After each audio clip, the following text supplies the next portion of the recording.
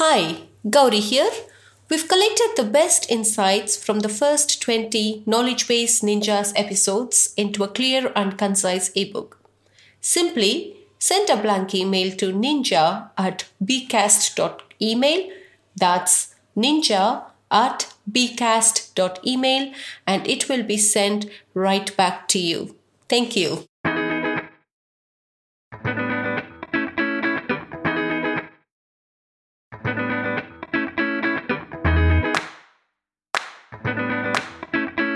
Welcome to the Knowledge Base Ninjas podcast,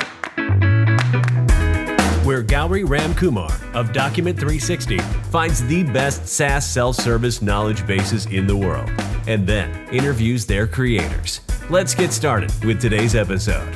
Welcome, everyone. Today's guest is Aaron Collier, a technical writer from Kiwi. Welcome, Aaron, to Knowledgeable Ninjas podcast. So how are you today? Hi, thank you. I'm doing well today. Thank you. And how are you? I'm good. Thank you, Aaron. So let's get started with the questions. So please share how you initially got into documentation. Yes, I got into documentation from an education background. I started out teaching, and I was teaching at a university for a while, for 10 years. And I decided to get out of direct teaching. But one of the things I had done while teaching was working with teaching online and using mobile phones and LMSs to teach in different settings. And so I found that sort of technical approach to teaching was an interesting one for me. And so that led me to look for opportunities where I could put education and technical knowledge together, which led me to find, first I started out in a training program for the company that I worked for. I started out creating training programs for them, and then I moved over into more of a direct documentation for them. And that's how I got started. It was interesting because it allowed me to see how to teach people how to use things, teach people how to do things in a very direct way. It's interesting in that I'm still teaching people, learning things, and then teaching people how to do those things, but it's less of a direct interaction with people. So I think it's an interesting contrast to what I had been doing.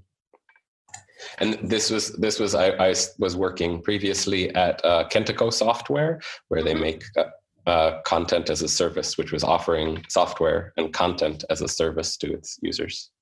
Okay, great. So that's a nice journey to know, Aaron. Thank you for sharing that with us. So what's your documentation process and who's involved in it normally? Especially at Kentico, where I worked for the longest time on these kinds of things, we went through different kinds of processes. At first, we were working in a very agile way, where we were embedded within teams, and teams would come up with the teams with tasks. Like the teams would be implementing new features, and as part of that, we would see whether the documentation would have to change or not. But that left us with very good knowledge of what the teams were doing, but there was less interaction with other technical writers, and there was less progress on documentation as a whole. So what we did was we transitioned that to more of a separate team of documentation, a documentation team, which is actually a customer education team, where we worked on documentation tasks separately from the development teams. And there, what would happen is the development teams would come up with things that they thought needed to be documented. They would come up with lists of changes and things like that, and they would create tasks for us in our tracking software. We used Jira for that. They would create tasks for that, and then we would go through a process where we would prioritize those tasks and implement them, which gave us a chance to do the tasks for the development team, but also work on separate tasks, looking at the documentation as a whole and improving it and working on the portal and so on. Fantastic. So what are the important factors you consider when creating documentation, either it being for your business or for any other solutions? The important factors that we look at are things like what sort of educational impact it will have on people, like whether the documentation that we're creating is really going to help people accomplish something. We also look at whether it's like going to be a heavily used feature or not.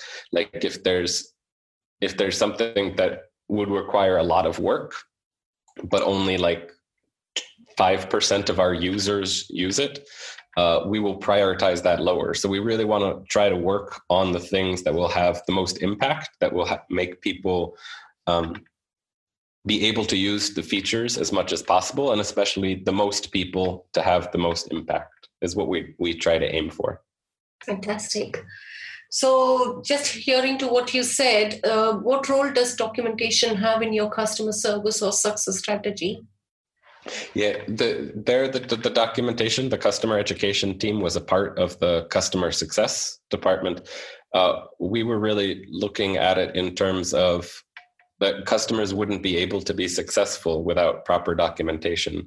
Especially because it was an API first content management system. So it was really working on letting people manage their content through API. So without that kind of documentation of the API, first of all, they wouldn't be able to use the product at all. So in order for them to be successful, they needed to see that.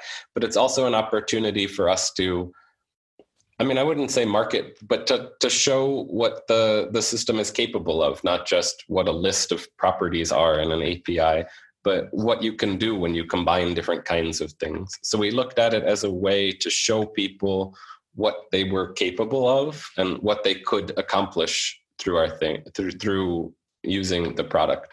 So we felt like it was really important for them to be successful, to see what was possible. And so we thought of documentation as a way to show people how to be successful. It's also important in terms of customer support, in terms of if they run into problems, here's how to troubleshoot these kinds of things. But what we were trying to push for is a way to show that maybe they've seen the product, but they didn't know it was capable of these things or that things. And so their projects wouldn't be successful without the documentation there to show them what they could do. Great, yeah.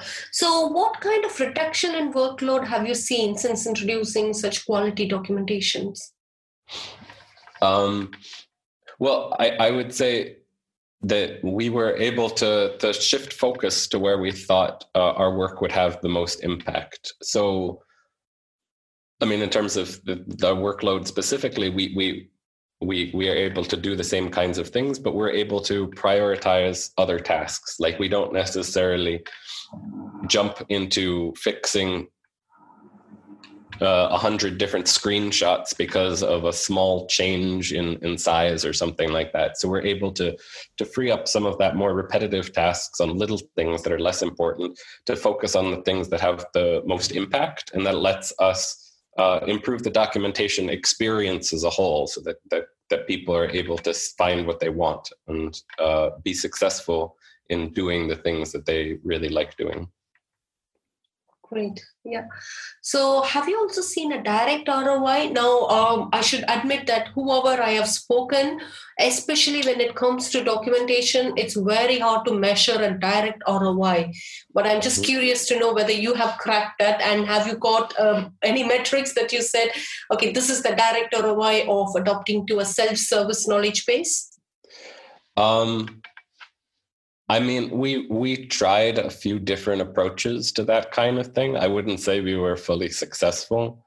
Like we looked at people who were trying out the API and whether they were able to be successful on their first call, like whether they used the API and it returned an error or it didn't return an error.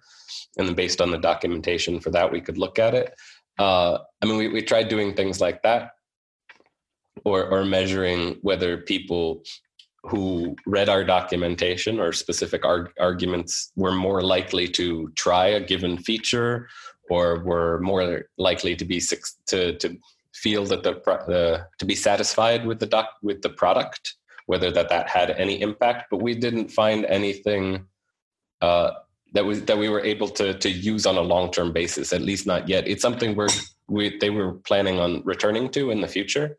But those were the kinds of things that we were looking at, whether we could find any evidence of people being successful in their use of the product, or especially, more feature adaptation and that kind of thing. Great. So are you currently generating any organic search traffic from your knowledge base? It is not. So I don't believe so. I think it's something that was a project that was planned for the future to look at more generalized documentation. If we have more time to work on those kinds of things, we would have, if we're working less on screenshots and those kinds of things, and we would have more time to work on more generic things that might drive that kind of traffic. But it's not something that we had a lot of at the moment. Okay. All right. So that's great. So now going on to our rapid fire round. Let's shoot those 3 questions. Who have you learned the most about documentation from in your career? I would say the people I was working with, especially Honza Serman, I would say was one of the people who taught me the most about it. But also I would say the Write the Docs community is an amazing community filled with many people that I've learned a lot from. Fantastic. Can you share a documentation related resource you have consumed recently? Well, in the Write the Docs community, there's a book group where we're reading a book that's called the Product is Docs, or the Product as Docs. And I found it very useful so far. Super. So what is the one piece of documentation related advice you would give to your 20-year-old self? Well, first of all, I would have to tell my 20-year-old self that it was an option, because, like I said, I spent a long time teaching and I didn't know that it was an option. So I think to just try it, to combine writing and trying documentation, and don't worry that you won't know things, because you'll just keep learning for the rest of your documentation career. Great. That's nice, Aaron, because as you rightly said, nobody knows there is a profession called documentation or document writer, isn't it? So documentation manager, to say so. But that becomes like a core piece of your whole success story, right? For any organization, good piece of document you have for your product that sells half of your product. So very well said. So I think that's all with my questions. Once again, thank you, Aaron, for joining this short journey with us, and of course, sharing your unique experience. Do you have anything else to add to this podcast? Not that I can think of right now. So thank you for having me on. Fantastic. Thank you. Thank you, Aaron. Have a great day. You too. Bye-bye. Thanks for listening to today's episode of the Knowledge Base Ninjas podcast. Please head to iTunes, rate, and provide honest feedback on the podcast. See you next week.